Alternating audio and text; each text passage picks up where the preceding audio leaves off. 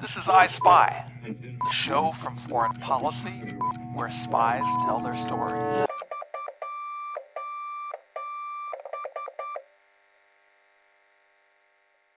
Saddam Hussein was one of the most brutal dictators of our modern time. Saddam was one of the very few dictators in history to ever use chemical weapons against the civilian population. But I was able to find something in common with Saddam. The thing that we first connected on was our love, appreciation, and admiration for our moms. From Foreign Policy, welcome back to I Spy. On each episode, we get one former intelligence operative to tell the story of one operation. I'm Margot Martindale. American troops captured the deposed dictator Saddam Hussein in December of 2003, about 9 months after the United States invaded Iraq. By then, it was clear that the Bush administration's intelligence assessment of Iraq had been wrong. American troops found no weapons of mass destruction in the country. But with Saddam now in custody, here was an opportunity to find out what exactly the dictator had been plotting. Within days, on Christmas Eve 2003, FBI Special Agent George Pirro got a call from his boss and was told he would be heading to Iraq. Pirro spent the next 7 months interrogating Saddam Hussein, building a rapport with the former leader and uncovering his secrets. Here's his story. When I received the call, I didn't realize that I was even being considered for the assignment. So at that time, as I recall, we had roughly over 12,000 FBI special agents posted around the world as the FBI went through its agent population to try to identify all of its Arabic speakers. The Bureau very quickly realized the native speakers, they had roughly about 12 is the number I was told. I happened to be one of the 12, so you could see how my chances dramatically increased at that point. Of course, being a good interrogator was a requirement. I had done several key interrogations while I was in the FBI, and of course, prior to joining the FBI, I was a police officer for nearly 10 years, was a detective, and had really developed my interrogation skills and abilities. So I began diving into everything and anything that I could get my hands on to understand Saddam, both classified, unclassified. For example, I watched the Dan Rather interview of Saddam Hussein that was conducted before the war. All of those things to where I could observe Saddam's mannerism, the way he communicated, things he said, as well as his history and upbringing. And I believe it was around January 13th or so, we finally were able to physically travel to Iraq so we could start the operation.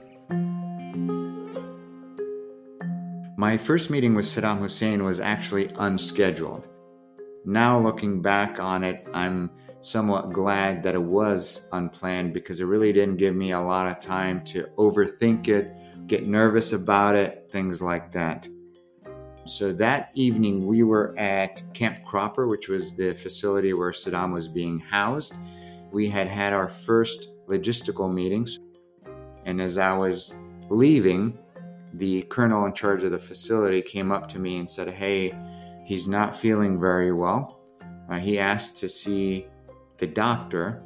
We don't have anyone with the clearance to translate for the doctor. You wanted to be in charge. Here you go. It's your problem now." I hadn't even thought about how I was going to introduce myself. What was I going to say? That first introduction or the first opinion really is so critical in anything. So I wanted to make sure that first impression was going to be a very effective one. The doctor was walking toward the facility, and I was told, "You better catch up to him because he's going in." So before I knew it, I found myself standing in front of the prison cell of Saddam Hussein. I purposely knocked on the door to give him the opportunity just to have notice that we were coming in. And when we opened the door, he was standing right there in front of the door inside of the cell. I will tell you, he was much larger than I anticipated. He was about 6'1", which was not what I expected. He was large frame. I could tell he didn't feel well. When you're not feeling very well, it kind of shows. I quickly introduced myself by saying my name and that I understood he wasn't feeling very well, that I had brought a physician, and he stepped back and made a hand gesture to allow us in and also said, "Yes, please." From the way I spoke Arabic, he immediately knew I was of Lebanese descent, and he quickly pointed that out. And he said he loved Lebanese people and Lebanese people loved him. I said, "Well, great, we're going to get along very well." And then at some point, even within that first interaction, he pointed out that I was Christian. If you're Lebanese and your first name is George, very strong likelihood that you're Christian. And I told him that I was. He said that he was very comfortable with the fact that I was Christian, and then that there were so many similarities between the three major religions. And at that point, I realized, quickly determined that my religion wasn't going to be a factor. The first interrogation began, the actual formal interrogation, a week and a half or so after. So one of the key concerns the FBI had was my age. At that time, I was in my mid-30s. Saddam was 67. Within the Arab culture, there's a belief that wisdom increases with age, and there's a much greater recognition and appreciation and respect given to age. So pretty quickly into the interrogation, he actually asked me, "Aren't you a little young for this assignment?" And I was really waiting for him to ask me. I wanted him to bring it up. On the inside, I was smiling and very excited, and I had kind of exactly prepared what I was going to say. And I told him I knew that he was a little younger than me when he became vice president, a little older than me when he was president. If anyone should know its ability, not age, I thought it would be him. And that really kind of resonated with him when that comparison was presented.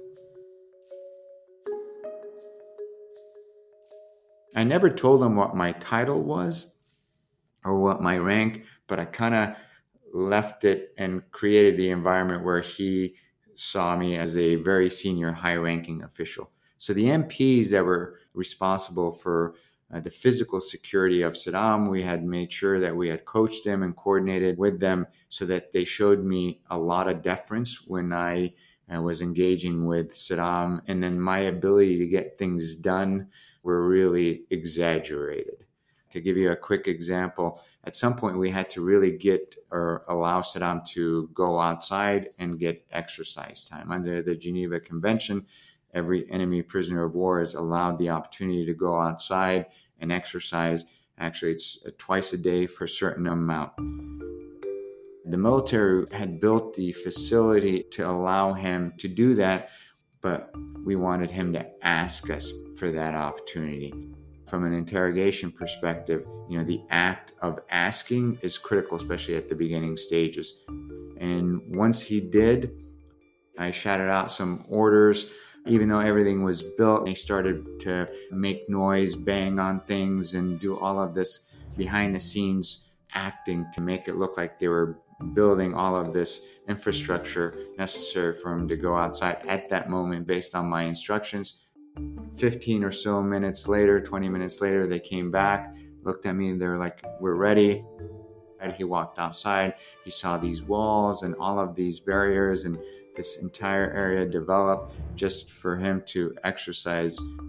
And he was shocked. He asked me, he goes, "You just did this now?" And I said, "Well, you asked me now to go outside, so I wanted to give you that opportunity." So things like that really kind of elevated my position and authority within his eyes or in his mind. Having him come to that conclusion on his own carries a much more weight. So the FBI's approach to interrogation is what we call a rapport-based approach. You have to find something in common with your subject. No matter how evil, no matter how brutal the person is, you can always find something in common. Saddam Hussein was one of the most brutal dictators of our modern time. Saddam was one of the very few dictators in history to ever use chemical weapons against the civilian population. But I was able to find something in common with Saddam. The thing that we first connected on was our love, appreciation, and admiration for our moms. Saddam didn't have a father. Saddam's father died just before or just after Saddam's birth.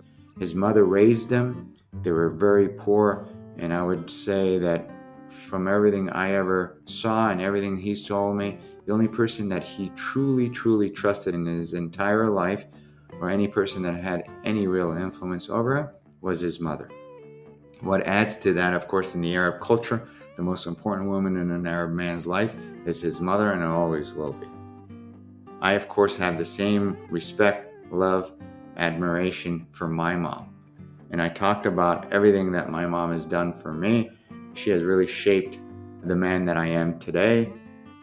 And he could see that it was very real, very genuine. I didn't have to misrepresent anything when I talk about my mom. It's completely true. And we connected on that. Our routine was I would meet him every morning, roughly 7 a.m. with the medical staff. I would translate for the doctor who would conduct the morning medical exam and routine. And the doctor would leave. He and I would stay. We would have coffee together and we would talk and potentially go outside to the exercise yard and things like that. It was critical to get Saddam Hussein to submit to our authority. So getting him to ask for things, in a sense, was getting him to passively submit to our authority. So one of the first ways we actually started to focus on that was time. We wanted to not prevent him from knowing the time, but kind of control where he received the time, where he saw what time it was. So one of the steps that we took is no one wore a watch except for me. Now, I, on the other hand, wore an extremely large, very, very visible watch and slowly began to, in a sense, force him to ask me what time it was and passively submit to our authority. Saddam was a germaphobe. He hated touching things. He hated people touching him. So, as you can imagine, being in a small prison cell that did not have restroom facilities within the cell itself, kind of challenging for a germaphobe. I introduced baby wipes to him, and he became in love with them. He used them for everything. Now, we would purposely give him a small amount, so every week or so he would have to ask for more. And over time, it became easier for him to ask for things and accept things, and then it was starting to kind of break down that defensive barrier or wall that he had created to make it an intellectual confrontation between he and us.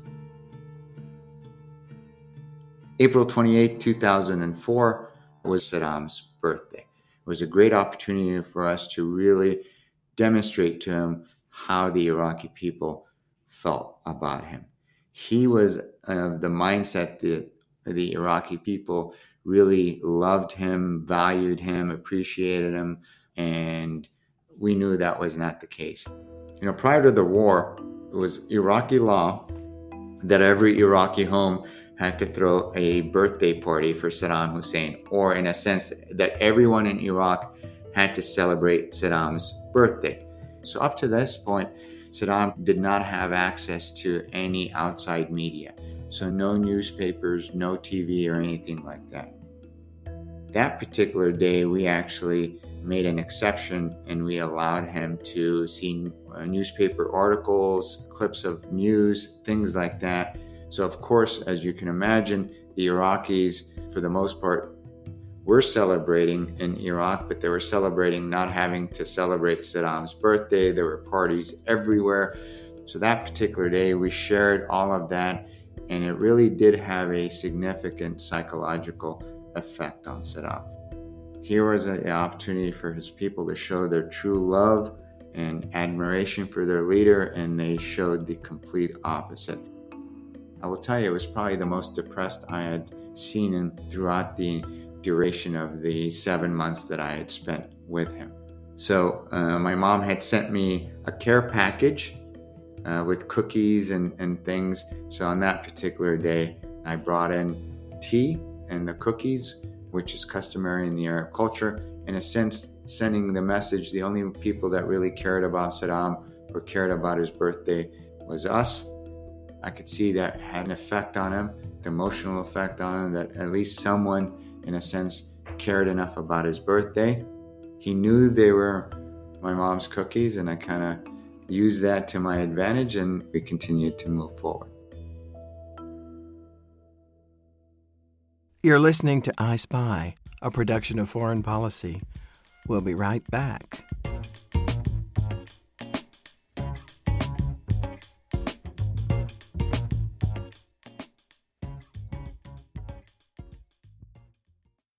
Welcome back to I Spy. We return to George Pirro, the FBI special agent who interrogated Saddam Hussein. When it became very evident that Iraq did not have the WMD that we had suspected prior to the war, there were really two things we wanted to know from Saddam Hussein. Why were we wrong regarding our intelligence? And second, what were Saddam's long-term intentions as it pertains to his WMD program? It took us about 5 months into the interrogation to get to the point where we were comfortable and confident asking those questions, and we did not want to ask those before we had reached that point. One of the things that kind of drove that initial assessment that Iraq had WMD was because of a speech that Saddam Hussein gave in June of 2000. It's a very, very critical speech in the sense, I'm paraphrasing, Iraq would not disarm until the others in the region disarmed, rifle for rifle, stick for stick, stone for stone. That was a really key speech in which Saddam was basically saying Iraq wouldn't give up its WMD until Iran and Israel did the same. So I kind of wanted to bring up this key speech, but I wanted to do it in a fashion that wouldn't tip off our interest or focus on the actual speech. We had built such a tremendous rapport. I was able to literally say, Saddam, hey, if you don't want to tell me something, you can say it. I don't want to say it. I don't want to talk about it versus try to lie to me because it's insulting. But I wasn't going to take anything for granted. So one of the things Saddam loved doing in detention was write poetry.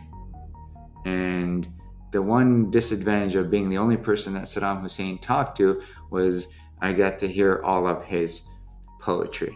For the most part, they were not very good, or I didn't understand the majority of them, because he would write in a very, very old-fashioned, very traditional, the term is Bedouin, which is a tribal form of Arabic that I had no idea what he was saying, but I had to act like it was great, it was amazing, I loved it, all of those things. So one day we're sitting there and he's reading these poems, and of course I'm trying to do everything I can not to show how miserable I am on the exterior, and I recognized that my segue to the speech was his poetry. So at the end of one of his poems, I told him that he had a very, very unique writing style. I could sense the passion and the fire that's within him. It jumps out in his poetry and things like that, and I used a lot of flowery words to describe how incredible and wonderful his poetry. He was really ecstatic to hear that. He's like, you've been listening, you've been paying attention, this is incredible. And I said, what I realized is that you used to write your own speeches, because I see that same fire, that same passion in your speeches as I saw in your poetry. But I said there was a couple that I didn't recognize, so I'm assuming those were written by others, but the majority of your speeches were definitely yours. He immediately stopped and he looked at me. He's like, what are you talking about? Which ones? I go, well, the majority of them, and I kind of played it off, and he's like, no, which one? And I go, well, Ironically, in June of 2000, you had written a speech, and it really didn't seem like your speech. It was, it didn't have that same writing style that I've seen in your speeches and your poetry. He immediately remembered which one it was, and then we began to have a conversation, and he started to tell me why he had written that speech and who his biggest concern was and his fear and those kinds of things, and all to kind of explain away why he did not use that same writing style that he had done for the other speeches, or more importantly, for his poetry. So what it became very clear for us is that Saddam's biggest fear was in the United States. It really even was in Israel. His biggest fear was Iran, which was his next door neighbor. He had fought an 8-year war, a war that he almost lost, and he recognized the importance of his WMD program and his far more advanced weapons capability to keep Iran at bay. And one of the things that in his mind kept him at bay was his WMD and his weapons program. So our intelligence assessment regarding his WMD was really driven by his own effort to mislead his biggest enemy, which was Iran, and then everyone else as a result of that effort. Being in Iraq was not very enjoyable. The thrill of interrogating Saddam faded within the first week. It was really hard work. It were long days, no days off. The conditions were extremely challenging. You knew you were in a war zone. You couldn't go anywhere. I wanted to get back to my family, get back to normal life. And I realized that it wasn't cool anymore. Having said all that, what made me able to spend so much time with him and allow me to be somewhat successful was he was very fun to talk to. Extremely challenging, very difficult, but at times very, very fun. He was very charming. He could be very, very charismatic. The thing that surprised me the most about Saddam Hussein was his sense of humor. He could be very likable. So spending 5 to 7 hours with him in a day wasn't as difficult or as painful as you would think when you talk about spending it with, one of the most brutal dictators of our modern time. While I didn't get emotionally attached or develop personal feelings, it wasn't difficult to spend hours with him either. The Iraqi interim government came to power on June 28, 2004. What that basically meant was a transfer of power to the newly established interim Iraqi government. On that date, they issued 12 arrest warrants, the first for Saddam Hussein. And that really kind of began that transfer process. So my last interaction with Saddam Hussein was one of the very few, if not the only time that I actually put any thought or preparation into. I knew Saddam loved cigars. His favorite cigar, Cuban cigar, it's Cohibas. So I went out and got a couple of Cohibas. So that particular morning, we made coffee. We went outside immediately to the exercise yard. I gave him the Cuban cigar. We sat out. It was August of 2004. It was sunny, nice day, and we smoked our 2 Cuban cigars, drank coffee, and talked for a couple of hours. And then I said bye to him. I was surprised how emotional he became. He really started to tear up. I saw tears kind of rolling down his cheek, and I said goodbye, and I was able then to depart Iraq.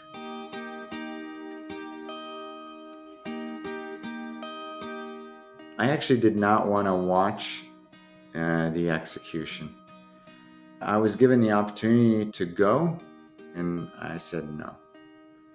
Now, I had the privilege of helping write and compile the prosecutor report that was prepared by the FBI and provided to the Iraqis.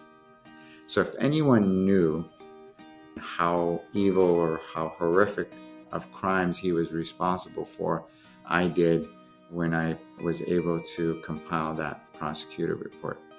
However, I felt I had completed my responsibility, whether it was the interrogation, the prosecutor report, and I didn't want to necessarily be present for the execution. When the execution took place, I was actually in Chicago. However, everywhere you turned was on every channel, so I couldn't avoid it, and of course, watched it. I will say, while I believe it was the most fair, appropriate, and just sentence that Saddam could have received for his horrific crimes, I did not enjoy watching it, and was really angry about the manner, the way it was carried out. In my opinion, it took away from the victims and the crime when it was carried out in what appeared to be a very vengeful manner. You know, when they say the most dignified person at an execution is the person being executed, something did not go well. So he and I talked about his trial and his execution well before his execution. He had kind of told me what he was going to do. He was going to redeem his legacy and his image that was really tarnished by his capture. He was seen as a coward when he was pulled out of that hole, and then the way he appeared, or his appearance. So his goal for the trial and for the execution was to show again the Iraqi people and really the entire world that he was a warrior, very courageous, and showed no fear. And if you look at his behavior at his execution, it really absolutely did that for him. He didn't wear a mask. They were taunting him. He dismissed them. He got to pray. He did all of the things that he needed to do to really reestablish himself and repair the damage to his image.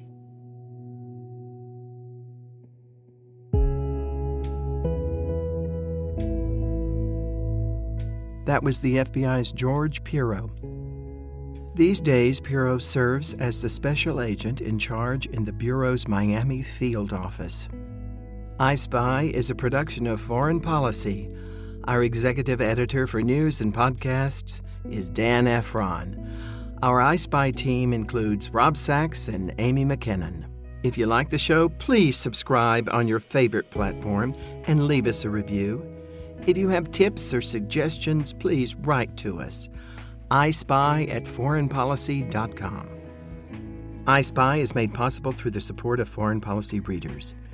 If you're interested in not just espionage, but smart geopolitical news and analysis from Washington and around the world, please consider subscribing. I Spy listeners can get a 10% discount by going to foreignpolicy.com/subscribe and using the promo code PODCAST at checkout. Next week on I Spy, a British agent serves as a mole in Northern Ireland's Sinn Féin group until his cover is blown. The boss said to me, "Our information is you'll be dead by the morning. We need to get you out of here tonight." That's next week on I Spy. I'm Margot Martindale.